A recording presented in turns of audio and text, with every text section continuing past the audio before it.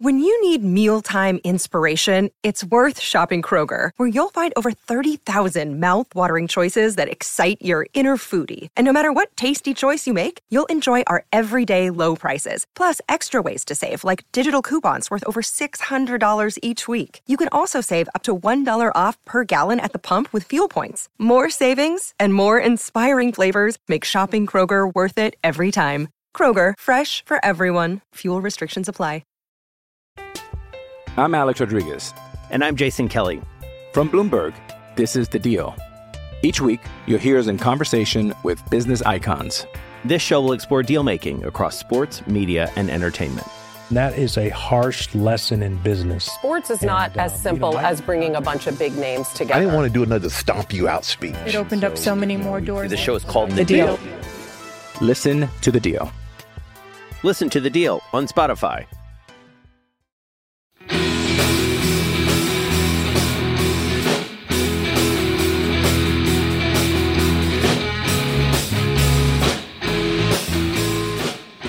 Welcome to United Hour, your one-stop shop for all things Manchester United. I'm your host, Nick, and welcoming back Anders. I think you were on about a month ago, right? Yeah, about that, Yeah, you were on just before we were playing Copenhagen. Yep, exactly. So yeah, I thought it'd be a good time to get you back on. I knew at that time you were giving us all the lowdown on Copenhagen, the Danish things. Now our European campaign is officially over. We are recording this about 24 hours after we crashed out of Europe after losing 1-0 to Bayern Munich. And whoever thought when this group was drawn that it was going to be Copenhagen that went through. So yeah, I don't know how that's been in your kind of Danish news over there. Oh, it's been massive. Nobody expected that. Well, the Copenhagen fans, but nobody else expected that. So it's a big accomplishment. I mean, as a United fan, you'll always say, well, if that red to Rashford doesn't happen, it's a different story. But it did happen, and here we are now. But yeah, for Copenhagen, it's huge, really. Yeah, I can imagine. Like I said, they were supposed to come bottom of this group based on kind of pots and everything, and we should have been second, but for the first time in I think since 2005 we crash out coming bottom of the group. It did happen once under Alex Ferguson. I do remember it. I think who was in our group that year? There was Benfica, can't remember now, but yeah, it happened once under him. But look, we'll talk. I mean, there's 4 matches since last time we recorded. This pod is quite overdue. We were supposed to record after Chelsea. Didn't happen. Some people have been... There's a lot of flu and illness going around the UK at the moment. I don't know if you have the same out in Denmark. But yeah, people's voices are struggling and that kind of thing. And yeah, when the games come thick and fast, we basically had 3 matches in a week. Even for us to work out when to record is difficult, never mind for the players who actually have to keep going. So yeah, since last time we recorded, we lost 1-0 to Newcastle. We beat Chelsea 2-1. We lost to Bournemouth 3-0. That one is the absolute killer of the pack.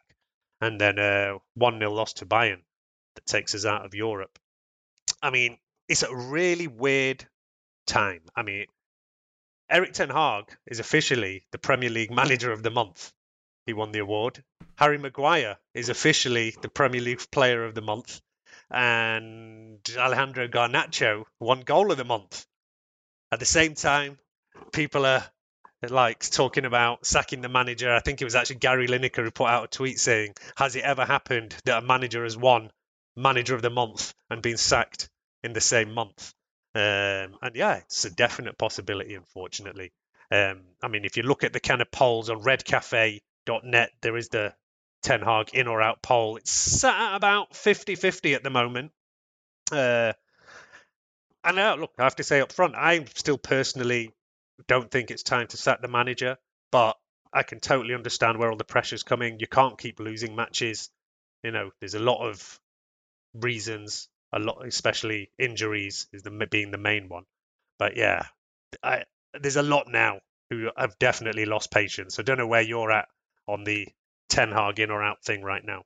I think it's difficult, right? I mean, I'm I've changed my vote on that particular poll back and forth several times the last few weeks. The Bournemouth one was really, really bad. I mean, that was terrible. I think losing 1-0 to Bayern is on paper not bad. But then you have to take the context. It's a somewhat struggling Bayern side. Yes, I know they've added Kane, but he's not exactly been firing the last few matches. They just lost 5-1 to Frankfurt in the weekend and played abysmal. They didn't play well against Copenhagen either.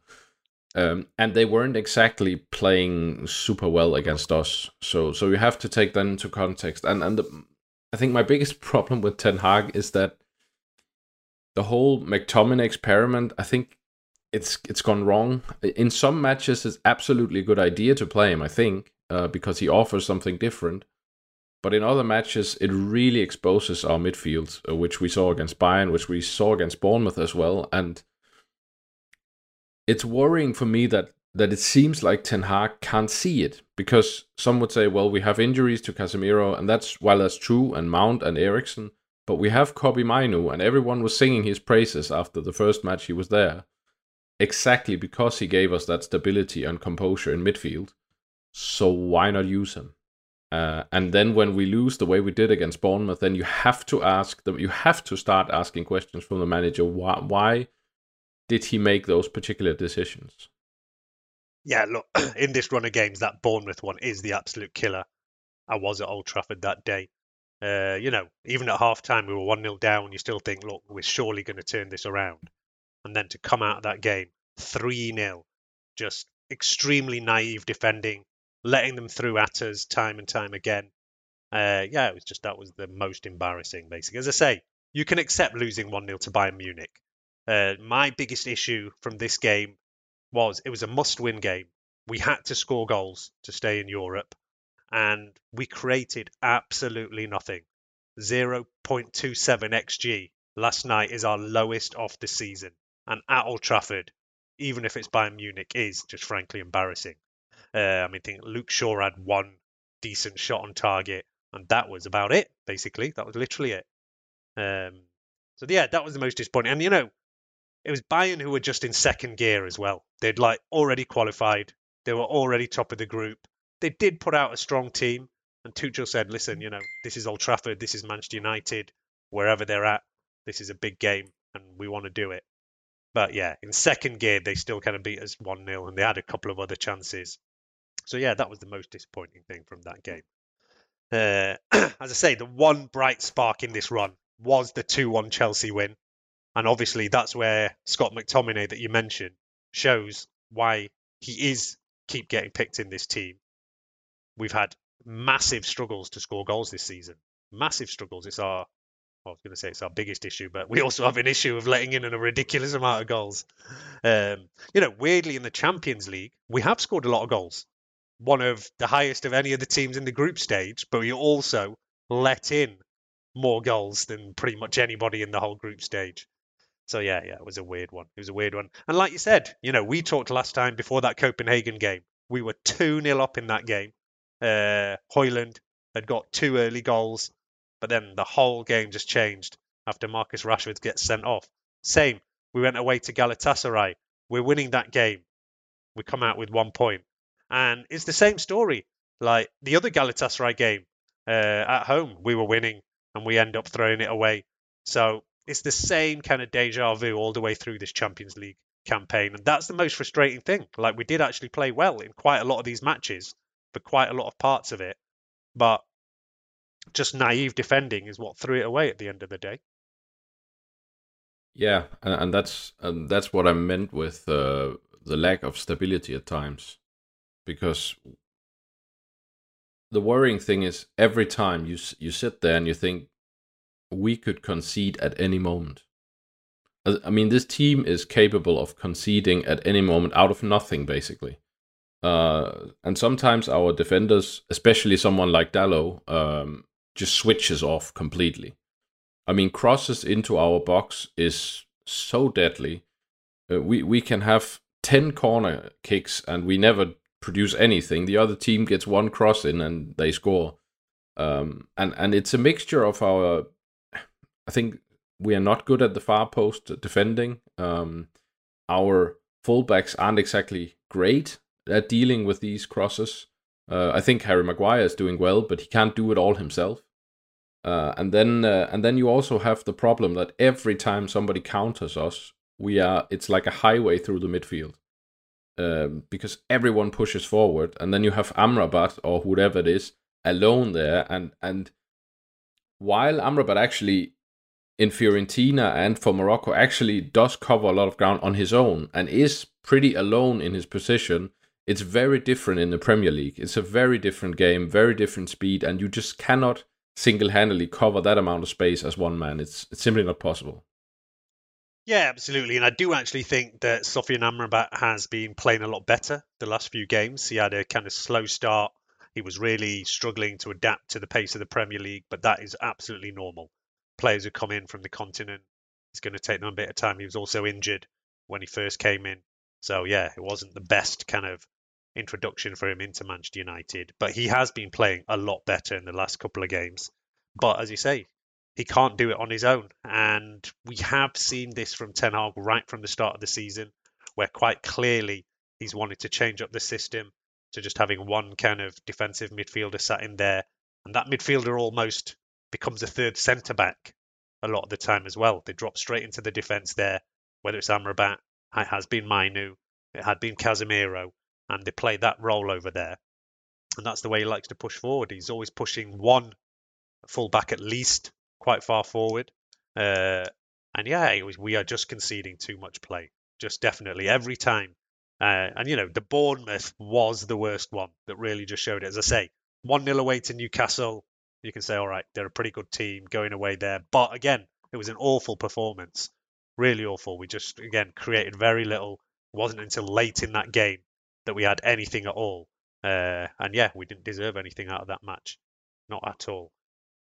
But yeah, we sit here now out of Europe. But there has been the threads, a lot of discussion, and even on Twitter we'd put out where some people had said, even pre-match, that, look, if we're not going through in the Champions League, and the only scenario that was going to do that was if we'd won and the other match was a draw, that I don't want to be in the Europa League, and I prefer to crash out completely. Quite a lot of fans were talking like that. I personally were not on that kind of vibe. I would have preferred to stay in Europe, even if it was Europa League. One, because, top four, maybe could be top five, but even that is far, far from guaranteed for us and is going to be an absolute battle. So having that extra chance to get the Champions League place from the Europa League for me is vital. Plus, yeah, we want to have another competition to be in. Like, now some fans are saying our season's over. Our season's over. I mean, I don't agree with that. I do not agree with that yet. There's still half a season to play. There's still top four to fight for. The FA Cup starts in January. But yeah, I do understand why people are very, very negative at the moment. And, that's the general vibe all around the club. But yeah, did you want to stay? If it could have been Europa League or out, which would you have gone for? Oh, absolutely stay. I think it's.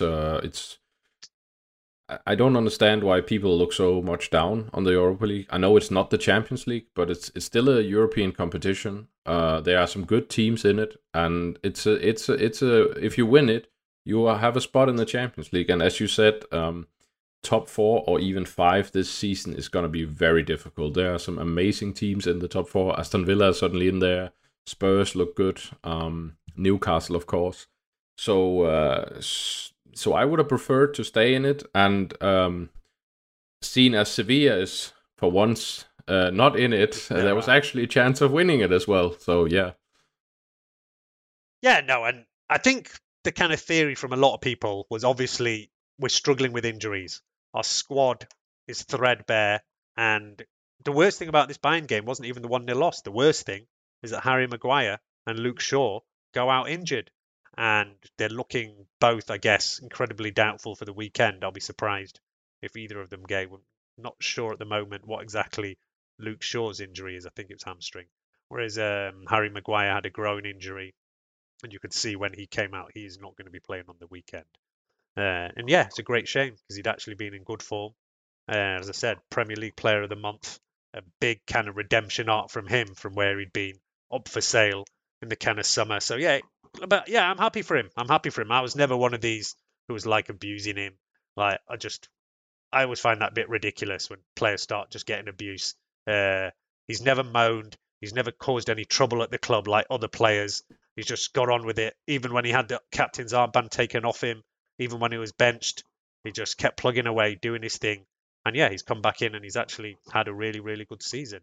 It was interesting in this Bayern game because there'd been a lot of talk about where is Raphael Varane. So he finally gets a start the first time in many games. Ten Hag had been asked about this again and again. And he has said himself that he prefers basically to have a left-footed centre-back on the left side. So it's generally Lindelof, Luke Shaw, Johnny Evans can do that. And then he sees Varane and Maguire as better on the right side as players who are predominantly right-footed. I mean, I don't know what you think about this. It's something I still remember from the Louis van Gaal days, where he was absolutely wedded to this kind of idea, some kind of Dutch thing about how your centre-backs must be on which side and whatever. But yeah, it has been a bit weird to see Varane out in the cold, but he came back in and I thought he played pretty well. Yeah, they did well. I don't know what it is with that. It's a Dutch thing, and to me, I can see why they say it. But I mean, if you have a player who's like Varane, who's won several Champions Leagues, surely he can play on both the centre back spots. I mean, it always seemed a bit like nonsense to me. But I was happy to see him. If nothing else, for the fact that it hopefully shuts up some of the whole drama in the media about Varane and Ten Hag falling out. If that was really the case, I don't think he starts that game. I think he did well. I think him and Maguire worked well together. So it's such a shame that Maguire got injured, because I was watching those first minutes of the match and thinking, oh, okay, until Martinez gets back, we have suddenly a capable partnership, because I'm never really secure with Lindelof, and Evans is getting on. I mean, he's done well, no doubt, but you can see he gets leggy. He is getting on, and sometimes he has a bit of a problem with the pace, but I was really happy to see it, and then Maguire gets injured, so just really hope it's not too bad, because I think we need both. We need Varane, we need Maguire, and Martinez. We with the injury we've had, with how many games, everything, we need them all. And I was happy to see them together. I think they did well. I think there was no issue. Yeah, no, I think they did as well. And then it kind of, you ask questions about why he sat out this long. For me, Lindelof should be way down the pecking order, even if he's comfortable on his left foot. That's not a good enough reason for him to be starting. He was even, of course, throwing in Luke Shaw in that left centre-back position. He was in that position against Bournemouth and, struggled, basically. You can definitely directly blame him for at least one of the goals. And, for me, look, Luke Shaw has played well in that left centre-back position on occasions. I remember last season, he had a great game against Barcelona. We beat Manchester City. He was playing left centre-back as well. So he definitely can do it. But I think you lose a lot when he's not in that full-back position, because he is a really good full-back and we missed him so much. To have him back was brilliant. So then to have him limp out at half-time is the second absolute killer from last night. But yeah, that for me, he should always be playing full-back really, unless somebody else is unavailable and you're really down to the last options. I think going back to that Varane Maguire option was the best one. But it looks like on the weekend, and we will, of course, talk about the matches coming up, I don't think we're going to have any option apart from Evans and Varane to be starting the next game for us. Yeah, we will be looking at our injury risk, which is absolutely crazy. You hoped it was going to get better, but each week a couple of players come back, but then, a couple of players are gone again. So, I don't know, there's questions now, is there something wrong with our training? Why are so many of our players getting injured? I don't know. It's kind of difficult to put your finger on anything. I mean, the Maguire one yesterday, it happened. You saw he was stretching for a ball. His leg went in an unnatural position. That kind of thing happens. You can't blame anyone. That's nothing to do with training or anything like that. And Luke Shaw, we've always seen, when he comes back from injuries, he's always just maybe a couple of weeks away from getting another strain. It's happened time and time again. He's always been an injury-prone player. Is the biggest problem. It's more some of the others who, not kind of players who you expect to be on the injury table that we've been lacking. And yeah, we will talk about that in the next part of the podcast. But yeah, we will take a quick break there. And then, yeah, have a big focus on the other games coming up. Hey, it's Kaylee Cuoco for Priceline. Ready to go to your happy place for a happy price? Well, why didn't you say so? Just download the Priceline app right now and save up to 60% on hotels. So whether it's Cousin Kevin's Kazoo Concert in Kansas City, go Kevin, or Becky's Bachelorette Bash in Bermuda, you never have to miss a trip ever again. So download the Priceline app today. Your savings are waiting. Go to your happy place for a happy price. Go to your happy price, Priceline. I'm Alex Rodriguez. And I'm Jason Kelly. From Bloomberg, this is The Deal. Each week, you'll hear us in conversation with business icons. This show will explore deal-making across sports, media, and entertainment. That is a harsh lesson in business. Sports is not as simple as bringing a bunch of big names together. I didn't want to do another stomp you out speech. It opened up so many more doors. The show is called The Deal. Listen to The Deal. Listen to The Deal on Spotify.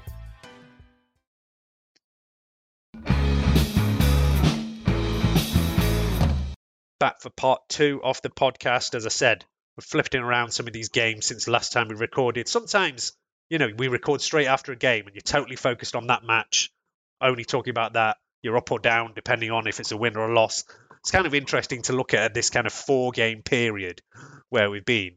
And especially on the last pod, we were relatively happy. We'd beaten Everton, we'd beaten Luton, we had thrown away a win at Galatasaray, but we'd still drew that game. So then to come out in 4 matches and lose 3 of them, it's not a surprise that a lot of people are asking questions about Erik ten Hag. I'm kind of at the place, though, where I just don't see any point in sacking this manager. If he'd had a fully fit squad and had these kind of results, then there's no excuses. Then, absolutely, it's down to the manager. There is no hiding. But, we saw the bench yesterday. The only options he had to bring on to try and change this game when we went 1-0 down was Pellistri, Hannibal, and Mainu. And I know in our kind of match day Discord, people were not happy when Mainu was not the first one coming on. We did eventually get on the pitch, but we are down literally to the bare bones. When you have to be sending on Hannibal to play left wing, you're going to struggle. So yeah, I really don't know how we can deal with this injury situation. No, it's an issue. But I mean, there are speculations, but we're not the only ones. Newcastle is really struggling from injuries as well. And there are other teams. So I honestly blame the amount of matches that these players have to play, not only for the club but also for the national team, and I think they really need to look at the amount of fixtures these players have to play, because my firm belief is this is the issue. This is why we see so many injuries, because they are not meant to play so many matches in a season. They need to cut back on that. Yeah, I totally agree. And plus, we shouldn't forget that this is the year after we had that Winter World Cup right in the middle of the season. Yep. And I think that's absolutely one of the reasons why things have gone this way. As you say, we're not the only ones who've had a lot of injuries, but ours have been worse than anybody else's. The only one that's had anything comparable has been Newcastle.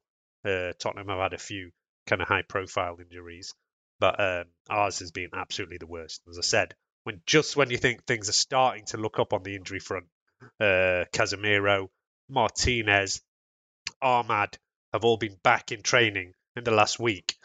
They will not be available on the weekend, but they are getting closer and closer. But then, we lose Maguire and Shaw. And now I don't know what kind of defence we'll be able to put out in our next game. Dalot has played a lot of minutes recently. Aaron Wan-Bissaka has been kind of frozen out a bit. And there's been some rumours about him. There'd been all this thing about dressing room leaks. And I actually loved the way that Ten Hag and the club dealt with it by banning certain journalists who'd come out and had started saying, basically the news story was that 50% of the players are not behind Erik ten Hag. The club totally refuted this. They said you should have come to ask our opinion first before going with this.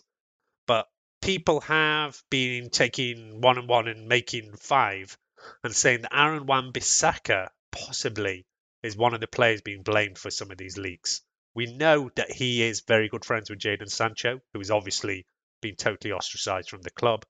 We know for sure that Jadon Sancho's PR people are going to be causing trouble in the background.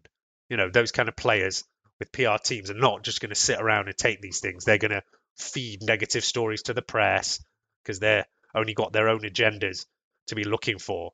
And that's the big problem. You know, the press lap up anything, put out anything negative. They know clicks for Manchester United is going to sell papers, is going to get them ad revenue online. And that's what it's about. But I actually liked the way he came out with this. And it's the kind of old Alex Ferguson ways of like siege mentality of saying that we are not having this and you can't come out with these kind of stories. And after that, we've seen Scott McTominay and some of the other players all come out and say, no, look, we are totally behind the manager. I don't know how you feel about that because a lot of people online are saying that there's no way these players are behind the manager. They're down tools. They're not into it. They're not following instructions. I don't know what you think about that. I think it's without being able to be in the dressing room and and know what the players are actually thinking. It's difficult to guess. I think we saw the Chelsea game was for me a pretty big sign that these players are absolutely behind the manager. They ran like hell. Of course, then came the Bournemouth game, but to me that didn't look like it. I don't see a lack of effort in the games. What I see is players making mistakes, some of the tactics not being on, and players, quite frankly, making stupid decisions. But I don't really see a lack of effort. I think, to me, what I see on the pitch is very different from what we saw on the Rangnick, where it was very clear that the players couldn't give any. They didn't care what he said to them. It was so clear they had no respect for him. Probably led on by a figure like Ronaldo, and but I feel like this is different. I feel like several of the players who are really busting their gut every time, trying to play, but we're just not playing well, and that's a different thing. I think I absolutely, of course, Sancho is not behind the manager, but that's been pretty obvious. But I don't believe that there are these massive issues with 50%, especially because one of the leaders in the dressing room, from what we know, is somebody like Lisandro Martinez, and we know he's definitely behind Ten Hag. So I don't really buy into that. I just think we're playing bad. I don't think there's a bust up between the players and the manager. I really don't. I agree. I don't think it is. I think the newspapers, you know, like I said, they'll get a story fed to them from somebody like Jadon Sancho's agent, and they'll just run with it, and they'll go way overboard and get some, you know, and as I say, these are people who have their own agendas, who have their own things that they're fighting for. And yeah, I wouldn't expect somebody like Jadon Sancho just to sit around quietly, but I'm sure that the vast majority of all these leaks and all are originating from him. Whether Aaron Wan-Bissaka has anything to do with this, I mean, when Ten Hag was asked for it, he did say that there's one player, maybe two, who we know are kind of not happy at the moment, but the rest are happy. And then people have talked about, is that Raphael Varane, who is the other one who's kind of maybe. And there is always going to be players who aren't happy. There's always players who are out of favour. There's always players who are sat on the bench. In any squad, there's going to be players who are not happy with their game time, and that's just normal. That's just normal. It's not a big deal. And I agree. I do not see that this team, that 50% of them are not behind the manager. It's more a lack of quality, a lack of being able to carry out the manager's game plan. There's a lot of question marks now saying, what is Erik Ten Hag's game plan? We had these same discussions under Ole Gunnar Solskjaer, where people said, you know, what is his style? What is it? And yeah, for me, Ole Gunnar Solskjaer, he was all about more hitting on the counter, on the transition. And to be fair, Erik Ten Hag has said he wants to actually be doing similar. He's quite clearly trying to press a lot from the front. He wants to win those balls in high areas. But when you end up having Bruno and McTominay trying to press in that area. It just takes one quick ball and you're all the way into our half already and attacking us. And it's been the problem again and again and again since the start of the season. And I thought Ten Hag would go a bit more pragmatic. He's kind of said that he has done. He said, I had to go a bit more pragmatic, but I don't really see that much. We still seem to set up in the same way, where it's kind of, when we attack, it's almost like 3 defenders, 1 midfielder, and all the rest like 5 attackers, basically. And yeah, you all of a sudden, players 2 quick balls, and they're already in our box. And that's what we saw with somebody like Bournemouth. Straight at us, and yeah, goal every time. So yeah, I don't know what he does from here. He's still sticking to his plan. He still thinks that's the way forward. But I don't know, like you say, you said it before, does he see this? That is the question, I guess. Yeah, and like I said, that's my worry a bit, because like you said, this has been from the start of the season. This is not something new. I mean, we've been vulnerable to this ever since the season started. And I think his idea was pretty clear. A lot of people question, why did he bring in Mount? And I think it's pretty clear. His idea was to play with 1 defensive midfielder and then basically 2 more offensively minded 8s. The problem is, I don't think that works in the Premier League. And okay, Mount has been injured, but now he's playing with McTominay, and yes, he has scored, but like you said, we are so vulnerable, and it happens every game. And that's where I start to worry and think, why are you not seeing this? Why are you not reacting to this? I mean, I expect, especially for a manager who comes out and said, I can't play like I did in Ajax. I don't have the players for it. Okay. But now you're clearly playing a different style that also doesn't really work in the Premier League. So could you please change that? Yeah, and that's the thing. The style and setup he had last year, it did work. Yeah. It was... We wouldn't say it wasn't 2 defensive midfielders, but Eriksen was sat a lot deeper and he was just given a kind of creative role. Whereas, as you say, at the moment, it's either, well, the start of the season, he tried Bruno Mount. Now it's ended up being Bruno McTominay. And often McTominay is further forward than Bruno as well. And Bruno is the one who ends up covering, which is not really his kind of position. And he's not able to do that creative stuff, which is his best attributes. You know, I think it was last season where, you know, Bruno had more key passes than anybody in the whole Premier League. And that is what he's there for. And that is what we're lacking at the moment. We're not creating enough chances. You know, since we've got you on here, we've got to talk about Rasmus Højlund. I know last time you were on, we went into quite a lot of detail about him. He then turned up at Copenhagen, scored 2 goals. We were all so happy, saying, you know, he's gone there. It was inevitable, I think, after we did that kind of Danish focus on the podcast, that both Eriksen and Højlund then got injured, like I think, in basically the next game. Eriksen still unavailable. Højlund has at least come back. But he slightly looks like he's struggling to me now. In this Bayern game, he only had 20 touches, which is the least of anyone on the pitch. And a third of the time, he was giving the ball away, not managing to keep hold of it. For me, even if he's not scoring, his best attribute is that strength, where he can hold it up, lay it off, at least. But yesterday, the Bayern defenders of Meccano and Kim, they just had him every single time, basically. Yeah, if anything, that match was a big sign as to why we should have got Kim Min-jae. I think very good player. He was excellent. I know Upamecano struggled somewhat in the beginning of his, and still has some, but when he's on it, he is still a good player. I think Rasmus's lack of experience showed yesterday, because he kept trying to attack Upamecano the same way instead of trying to beat him on pace, which was the way to beat him. You don't beat Upamecano on strength. I don't believe so. So he's young. He's raw. It was probably his worst match for us, I'd say.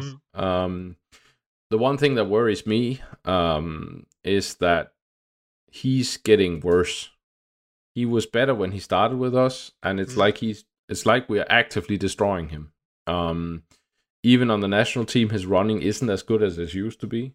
But but still, on the Danish team, you have someone like Yusuf Poulsen, you have Vind, who's playing like in the McTominay role for Denmark, but is obviously 3 times the player. But they just see him. They actively, you can see, especially someone like Yusuf Poulsen is so good, but you can see how, which is also why he's so important for Leipzig, because he is so good at seeing his teammates. And if there's one thing that Dalot, Garnacho, Anthony are terrible at, it's seeing their teammates. I mean, Dalot is, I don't know, he's like a deer in headlights, and he frustrates the hell out of me. Even yesterday, Bayern score, Koeman stands between the 2 defenders, then does the move just as Kane does the pass.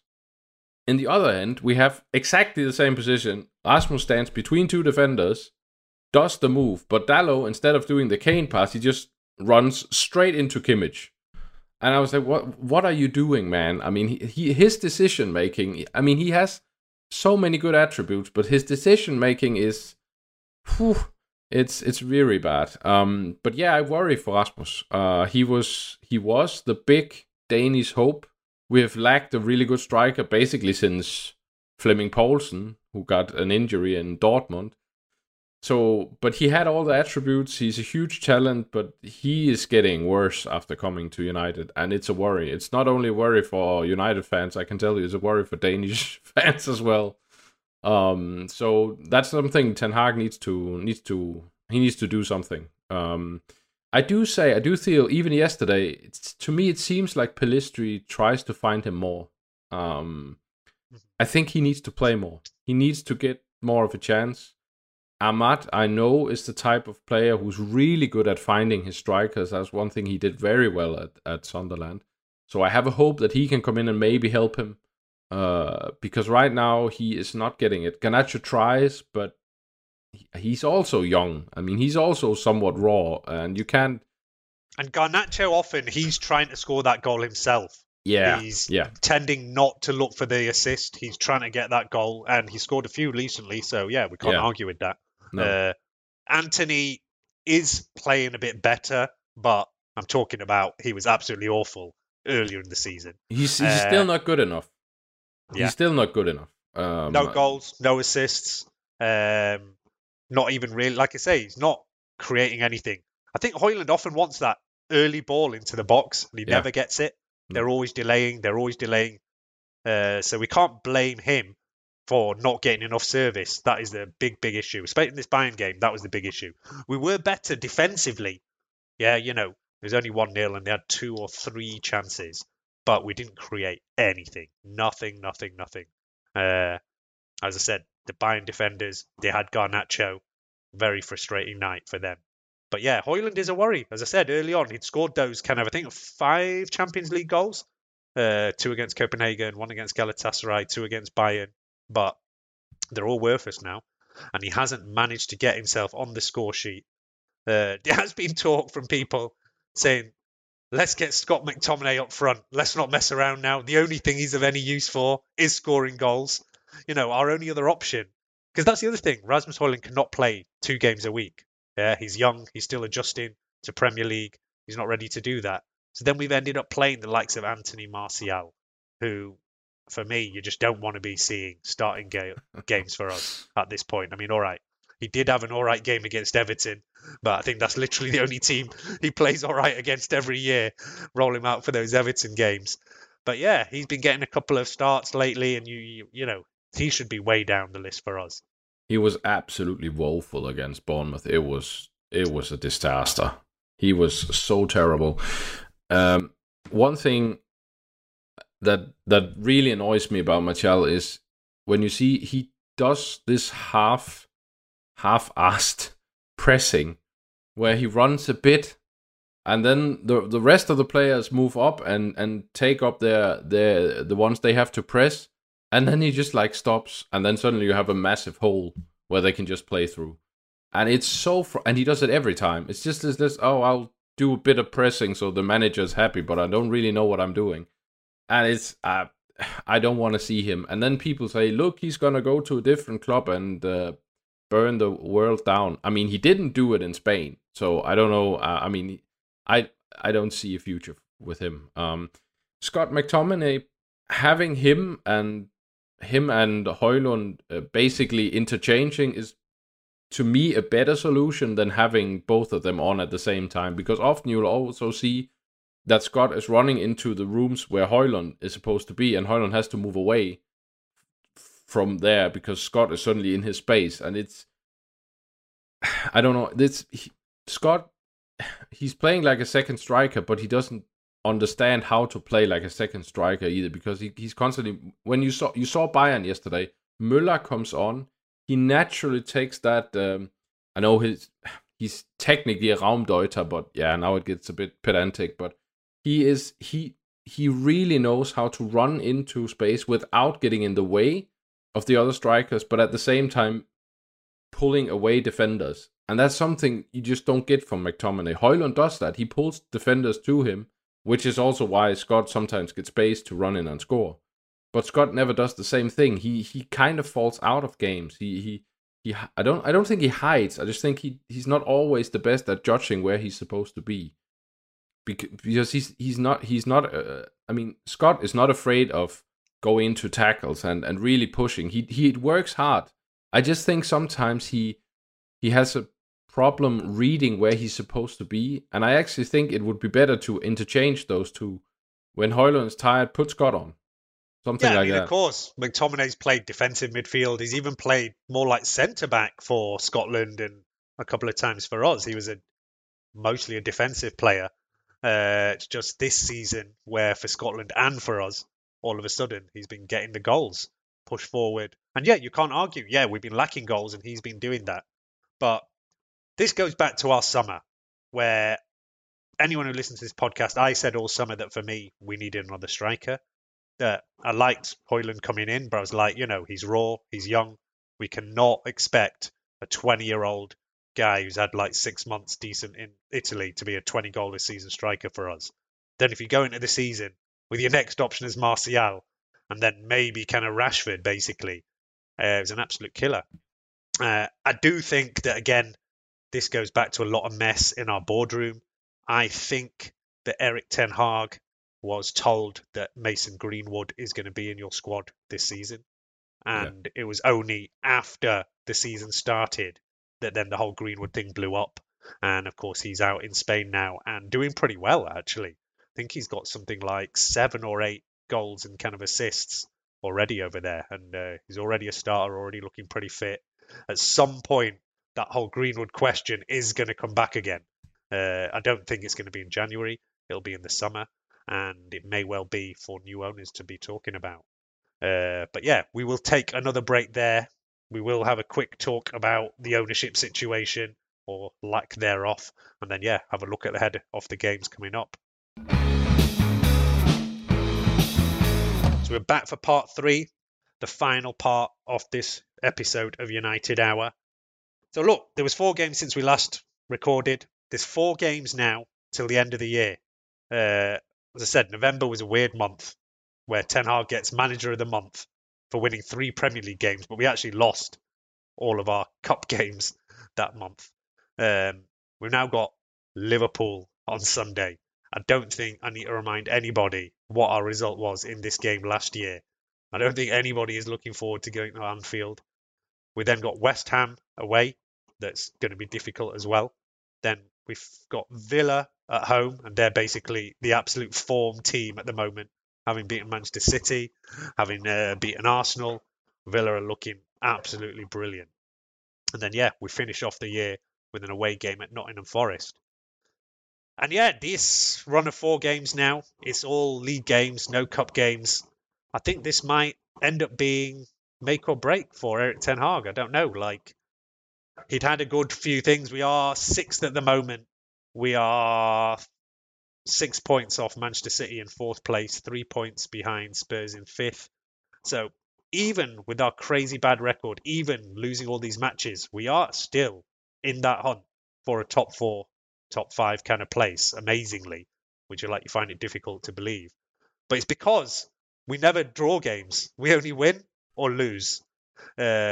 And it's always a weird thing that, because obviously, we get this run of 3 league games, Newcastle, Chelsea, Bournemouth. We win 1 and we lose 2. We come out with 3 points. And people say it's the end of the world because we lost 2 of them. But say we drew all 3 games. You actually come out, obviously, with the same amount of points. And you maybe don't get the same hysteria about losing all those matches. And that's the problem. We're like all or nothing. So it's like, oh, we're back. We beat these couple of teams. But then we're back down again. So it's just roller coaster, up and down, nothing in the middle. Look, we got to talk about this Anfield game. Nobody's looking forward to it. As I said, I was just looking at our injury list, which is absolutely mental. Like, we already knew Martinez, Casemiro, Ahmad are getting back to training but not going to be available. Eriksen, Mount, there's still no news on when we're going to see them. Maguire and Shaw are now very unlikely to be involved. Then we have the kind of long-term injured in like Malacia. Sancho, of course, is not available. And then Bruno. Bruno is suspended for this game. He's not going to be available either. Martial and Rashford were not involved in this Bayern game. We're told they were ill. Some people, again, have been going conspiracy theories on that. But I think there's a lot of people ill at the moment around Manchester. I've even not 100% had a bit of the kind of cough and cold that's going round. Jamie was supposed to be on the next podcast, but has been struggling with that. So, yeah, I can believe that it's not unusual that a couple of players might be ill at this time of year. But it's absolutely crazy. I mean, what team do you think we can put out and have any chance of getting anything out of this Anfield game? I hope we play defensively. I want us to just park the bus, basically. I think the back four is, I mean, we don't really have any choice in it. It sorts itself. I think you play Wan-Bissaka, Varane, Evans in the middle, and then Dalot instead of Shaw. Yeah, there's only Reguilon possibly, but but not against Liverpool. Not against Liverpool. I mean, I really like Reguilon. I think he's a positive influence and he's good offensively, but he has on defense he's a bit of a. But yeah, Reguilon, Dalot, yeah, you could go with both. And then the midfield, you definitely need a strong midfield. I'd say you need Amrabat next to Mainu. Yeah, we've not seen that combo yet. No. A lot of people want to see that combination. I want to see that combination. It's going to help us shore up the midfield. It's going to help us take some control of that midfield area. Everybody wants to see Amrabat paired with Mainu. But then, who comes out the team then for you? Well, I mean, Bruno's not available. So maybe that is the solution for this game. I think that's been Ten Hag's issue. He didn't want to drop McTominay because he's scoring the goals. But, a lot of people are saying it's not enough what he's doing. He scores those goals, but the rest of the game is just lacking. And he's not doing enough defensive work. He's not creating anything. So unless he gets his name on the score sheet, that's basically, all he's coming to there. So, all right. One thing I think that could be interesting to try is either Antony or Pelistri as a 10. Mm-hmm. Because Antony is actually quite decent in that 1-2 passing. Yeah. But he's not really aggressive. So I could actually see him in that attacking midfielder role. I think he could be decent. And I think he would do more than a McTominay. I don't think McTominay is creative enough to be the sole 10 there and to kind of pick up from Bruno. I would like to see Antony also because he is defensively quite sound. I mean, he works hard defensively, Antony, normally. So I would hope he's there, and then I hope, and then I would go with Garnacho on the left, of course, and then on the right side I would go with Pelistri. I don't think Rashford on the left or on the right has worked this season at all. And then you could put either Højlund or put him in the second leg and then actually try Rashford through the middle in this match. Because if you go for counter, then I know Højlund is fast, but I think Rashford is extremely good at running those counterattacks. He's done it so well before.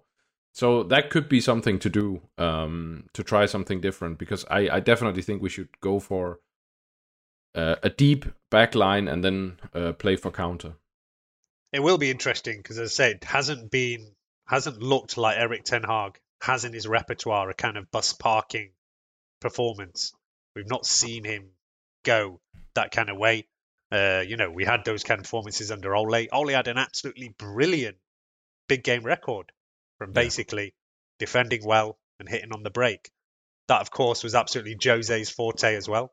So, yeah, he pulled out those kind of things. But let's see how practical, how pragmatic Erik ten Hag can be for this kind of game, because we all know what happened last season. I don't even want to mention what their scoreline was last year.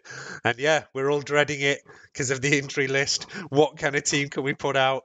And it was, around this time of year where the likes of Jose Mourinho, Ole Gunnar Solskjaer did lose their jobs.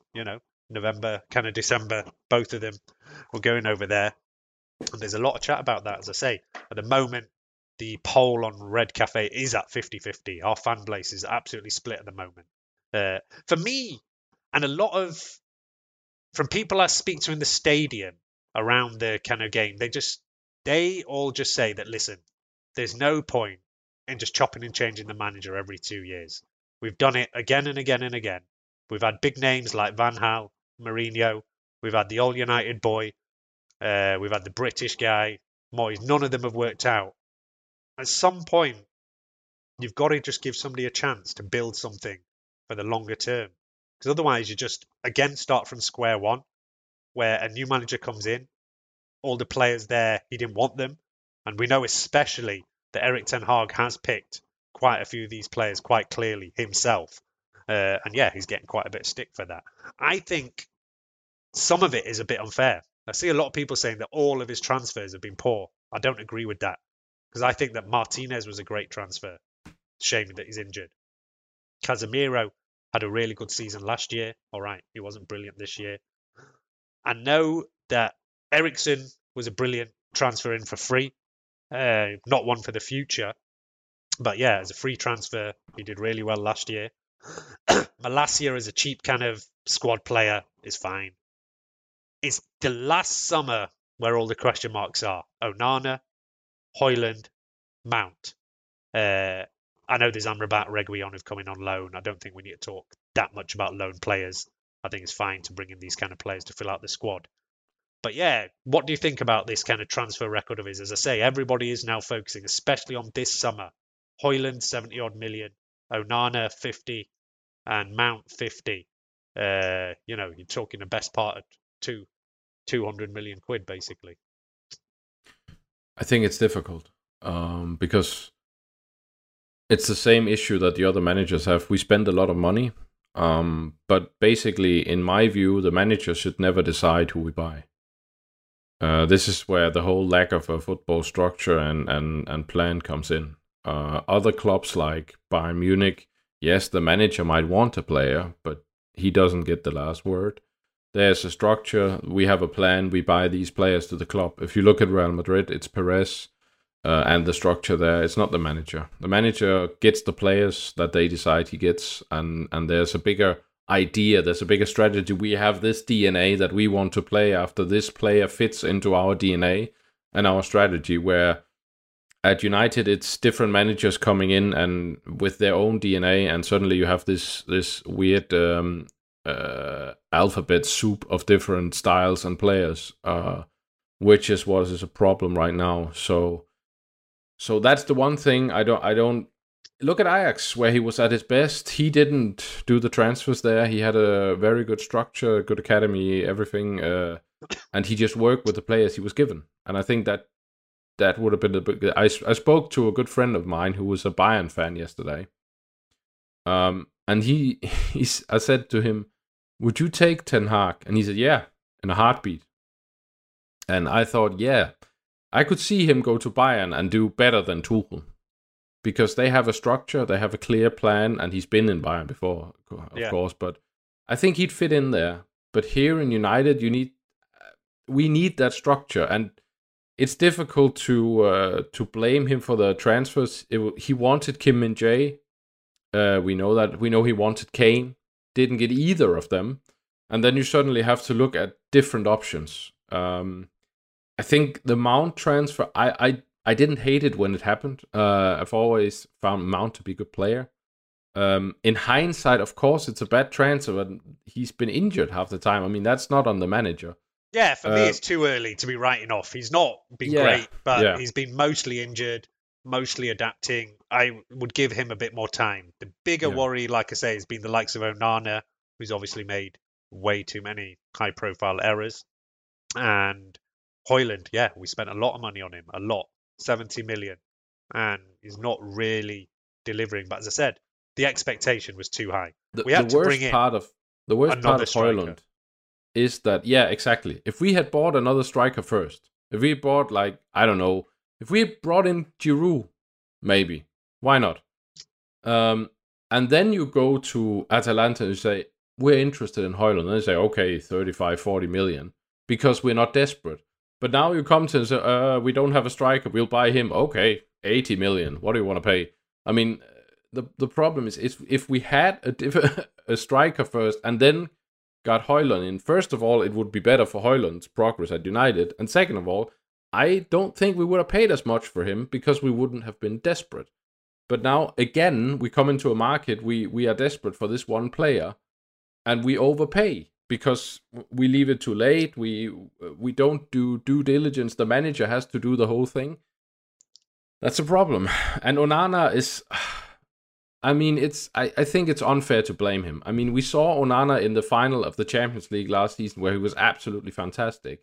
And now suddenly everyone is, I knew he would be a failure. Look at what he did at Ajax. And I'm like, oh, come on. I mean, everyone was lauding him after that final. Bringing in Onana and having him basically destroy our Champions League, that's... Nobody could have foreseen that, and especially not Ten Hag. And I think, honestly... I think Onana's improving. He was not bad against Bayern. I don't blame him for the goal. I think he did decent. So I think we need to give him more time as well. And I just hope we can get in a cheap, more experienced striker. And then maybe Højlund will turn out to be a very good transfer in as well. So I think it's too soon to make these kind of judgments. The only transfer I'm not happy with, where I say this was definitely a mistake, is probably Anthony for me. Yeah. Yeah. I think we all agree that we way overpaid for that. It was another one of these kind of late window panic buys that we seem to do every year. Paid a ridiculous amount. You know, if we'd got Anthony for 40, 50 million, which is probably what he was about worth, you'd say, right, fine, squad player, play now and again, do his thing, rotate with Palestri, Ahmad, whoever. But then when you pay 90 million for somebody, then you just think you have to play him every... He has been playing a bit better, but he's not delivering anything on goals and assists. And that is what he is there for. And if he isn't doing that, then what is the point?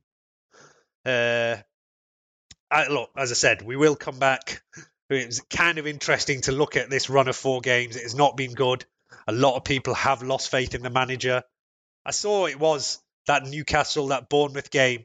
There's always points, because, you know, we've been here before so many times, whether it was with Ole Gunnar Solskjaer, whether it was Jose Mourinho. There's always a point where the fan base turns. And, you know, kind of against the manager, there has been boos at Old Trafford. It's not the majority of Old Trafford who are booing, though. There is some boos coming out there. I'd say most people that I know and most people around Old Trafford they're not saying the manager's blameless. They'll say he has made mistakes tactically, lineups, maybe in the transfer market, but they look at that injury list. They look at the complete lack of structure, mess in the boardroom. You know, we already talked about in the summer, where I'm absolutely certain that Erik Ten Hag was told that Mason Greenwood is going to be part of your squad. He was planning for this season with him as a striker option. And then at the last minute, that's taken away from him. And you're left with Højlund, Martial, maybe Rashford.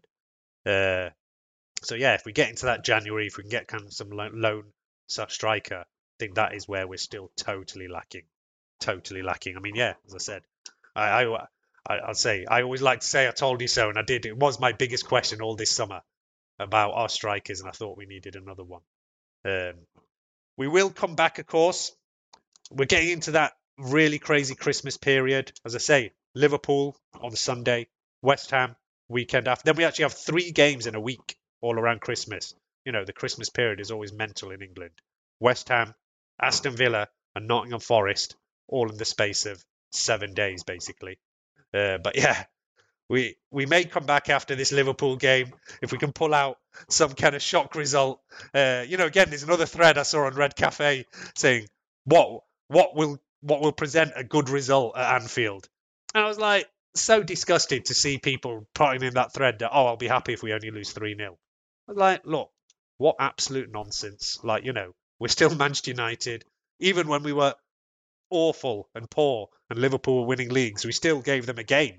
Yeah, there's no reason for us not to give them a game, even with all these injuries. And for me, the only thing that you can say is at least a decent result is a draw. If you're not getting any points, any loss is not a good result. But I get why people are saying it. They're all saying it slightly jokingly even because they know what happened last year. But yeah, let's see what we do from there. Out of these 4 matches, as I say, Liverpool, West Ham, Aston Villa, Nottingham Forest, what would you predict on our kind of points that we're getting out of these 4 games? If Ten Hag is a bit more pragmatic, I could see us do something against Liverpool. I just have a feeling. I don't know why. The last time he really turned it around was against Liverpool, so why not now? Yeah, the start of last season, right at the start of last season. Yeah. I think Aston Villa is going to be a problem. But again, I think we beat Nottingham Forest. I'm pretty sure we beat them. I think we beat West Ham. I am still not convinced they are such a great team. I think they have some flaws. I think they are not especially creative. I think we can lock them down with some good defensive play. My big worry is actually Aston Villa. Of course, Liverpool, but again, like you said, it's Liverpool, Manchester United. We should always give them a game. Even when they were shite and we were winning leagues, they always gave us a game. Yeah, exactly. And we have to do the same. So for me, the big worry is Aston Villa. Yeah. All right, so we're looking at maybe 7 points or something like that out of this run. And I think that would be enough to keep Ten Hag in his job. Everything, though, comes back to the ownership situation. We're still waiting for that.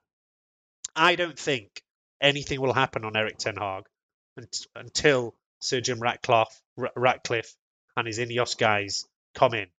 I think they may then start looking at getting in their own guy. When you get, and we shouldn't say new owners because they're not. Of course, he's only looking at buying 25% of the club, but it's looking pretty clear that he wants quite a lot of say over the sporting side of the team. The media are always ridiculous. Every week for a month already, they've been saying this deal will be done within the week. Now they say, it might not be done this year. Well, look, it is crazy. We've been waiting for this more than a year. It's still waiting. I think it's unlikely now to be done before the end of this year because we're getting into Christmas. But that's the problem. It's such a complicated deal. Minority shareholders, some kind of path to full ownership, A shares, B shares, listing out in New York. And that's why, we still haven't had any clarity on this whatsoever.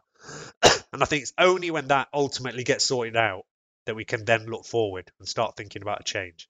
I was clear on this podcast for ages that I wanted the Qatar deal, Sheikh Jassim, but I will still welcome Sir Jim Ratcliffe because any kind of change is massive for us. And that is where our biggest problems still lie, in the boardroom and above. As I said, the whole summer was messed up with mess about Mason Greenwood and things like that. They were all left way too late and left Erik Ten Hag going into this season with no clarity on what his squad was. Ultimately, I think the club made the right decision to send Mason Greenwood out on loan. It was the right decision, but it was just done way too late. We will wrap up this podcast there. It's been kind of depressing one because obviously we've lost quite a few matches lately. I don't know exactly when we'll come back. But thanks for joining us again, Anders. He is at Ling for the Red Cafe listeners. And if anyone from Red Cafe is interested in guesting, just drop us a line. All are welcome over here. But let's see what we get. As I said, you've predicted maybe 7 points out of this run of 4. I think I'd be relatively happy with that if we can get. And it will at least keep us in that kind of top 4 race. So we're still keeping positive for this Christmas period. But Ten Hag's job is clearly on the line. If you keep losing matches, and sooner or later you have to say it's enough is enough. But at the moment we're still hoping he can turn it around.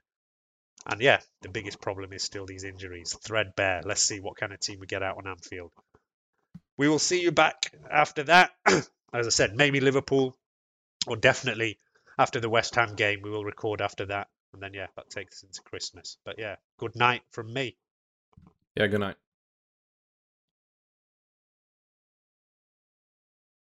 Sports Social Podcast Network.